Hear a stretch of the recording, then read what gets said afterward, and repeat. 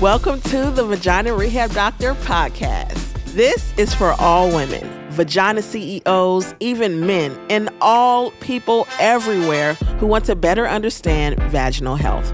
Y'all, I'm preaching the vagina gospel and sharing the truth worldwide. Hallelujah. I'm Dr. Janelle Howell, a pelvic floor physical therapist, and your go-to resource for all things vaginal health, pelvic floor fitness, and sexual wellness. I'm teaching you everything your mama didn't about your vagina.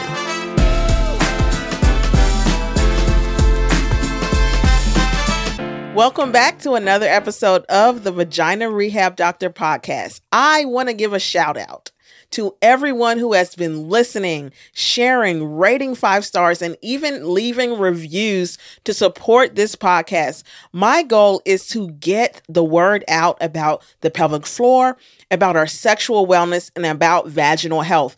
This information should not be hush, it should not be secret, and it should not be only for those who are privileged. I want to make this information accessible to anyone who needs it. So thank you so much for supporting me on this podcast, rating me 5 stars, and leaving reviews. This is the best way to help this work and these messages about our bodies, about our pleasure, about our pelvic health really get to the world. Today, what I want to do is talk about the difference between vaginismus, vulvodynia, and dyspareunia. So these are 3 medical conditions, but they can all cause painful sex. They can all contribute to painful arousal.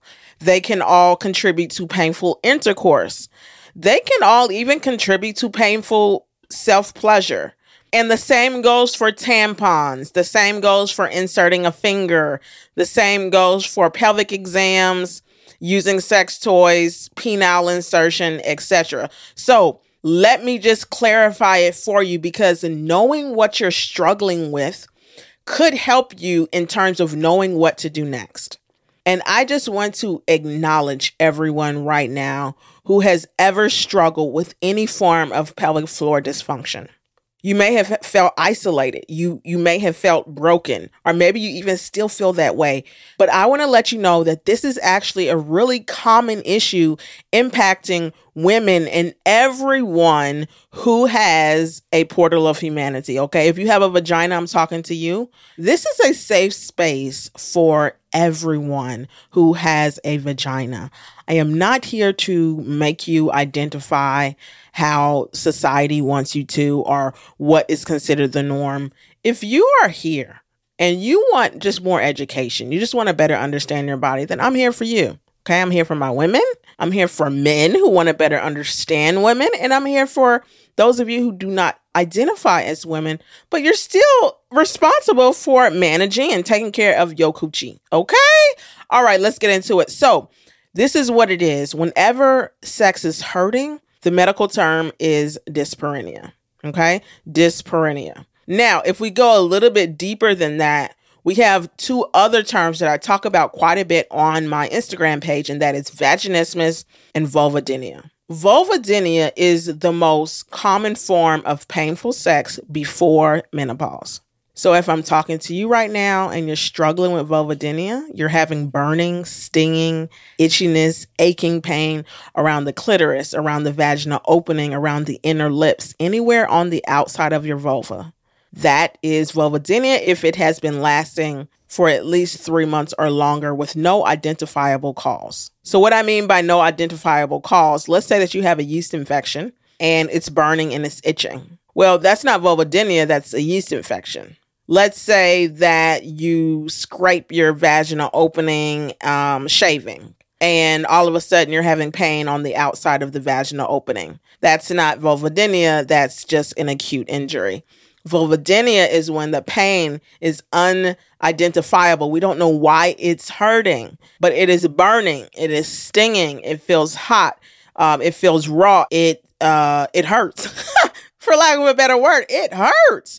Some of the symptoms you may be experiencing if you have vulvodynia is difficulty wearing pants like jeans, difficulty putting in a tampon because it just burns or it just hurts going in, particularly with initial insertion.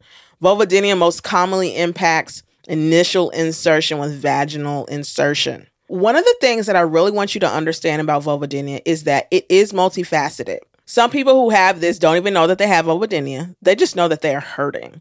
They know that they don't wear pants anymore.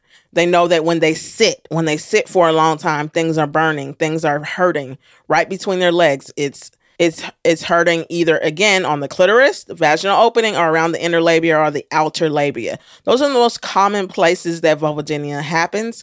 And number one, right around the entrance to the vagina. If you're having burning, stinging pain there, you want to look into going to your gynecologist or going to your primary medical provider and asking them to screen you for vulvodynia. Typically, this would look like getting a Q-tip and applying pressure to the opening of the vagina, which is referred to as the vestibule. So that part of the vagina is really dependent on hormones like testosterone and estrogen.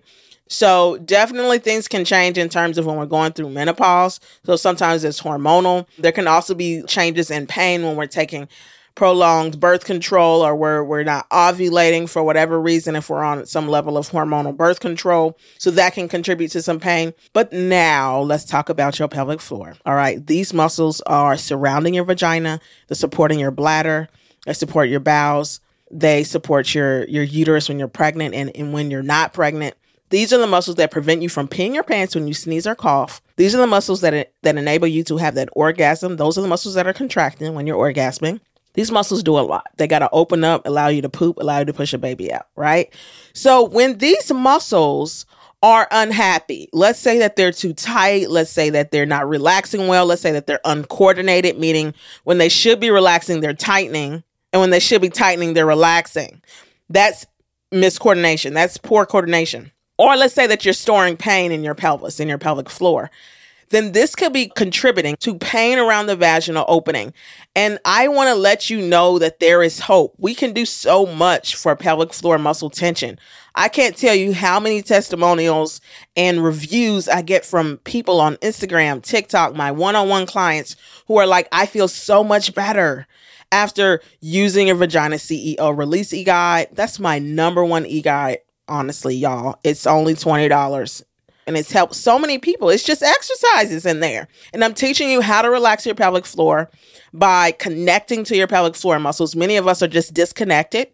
We don't know when we're tightening. We're not aware of when we're clenching. We don't know what feels good. We've never touched down there. We're disconnected. So that Vagina CEO Release Guide teaches you how to tell whether you are tense or whether you're relaxing your pelvic floor, and also the top exercises to help relieve tension and pain in your pelvic floor. So again, there is hope. Just from that $20 e-guide, I've seen so many women and people come to me saying, thank you. I wasn't able to have intercourse, but now I can. Thank you. I was having pain every day, but I'm feeling 80% better just from this $20 e-guide. Thank you. I was having incontinence. I had low libido, but using it, I'm feeling better. So y'all, there is hope. And that's just from an e-guide.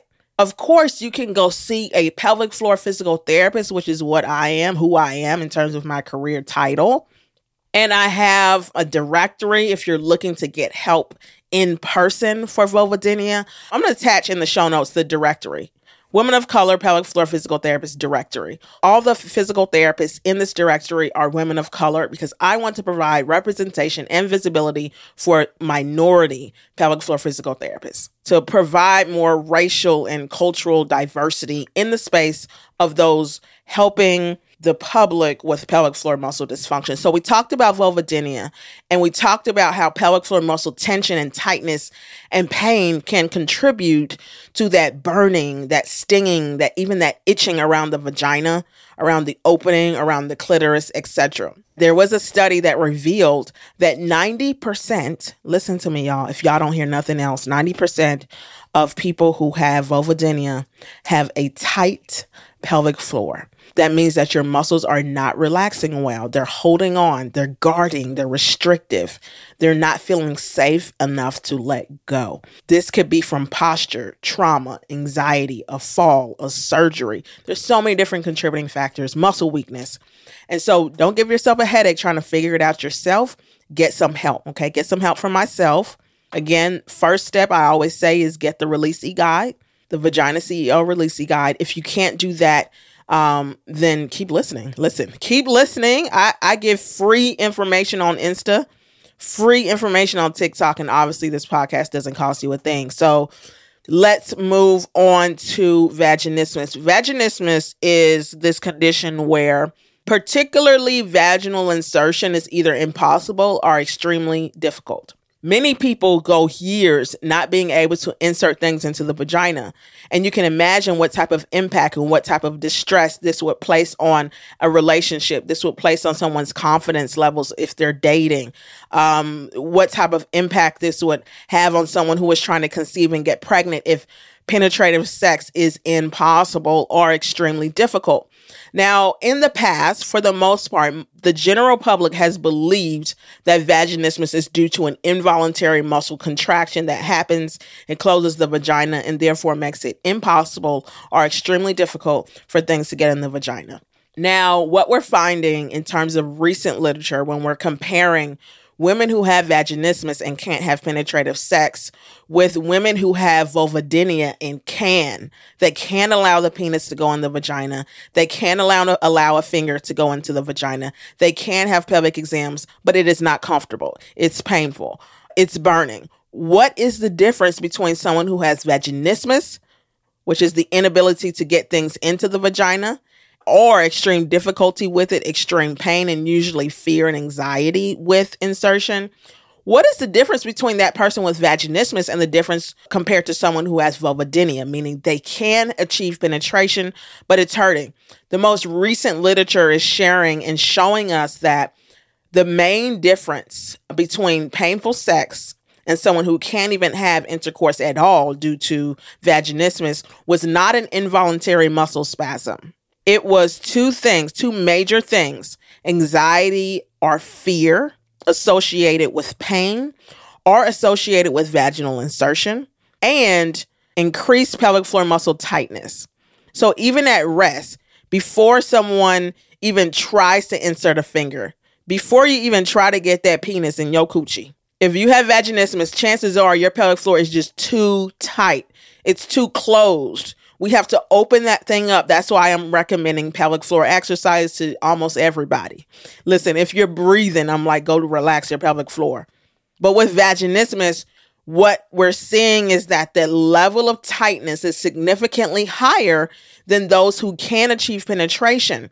And someone with vaginismus usually has more distress, more avoidance, more anxiety and fear.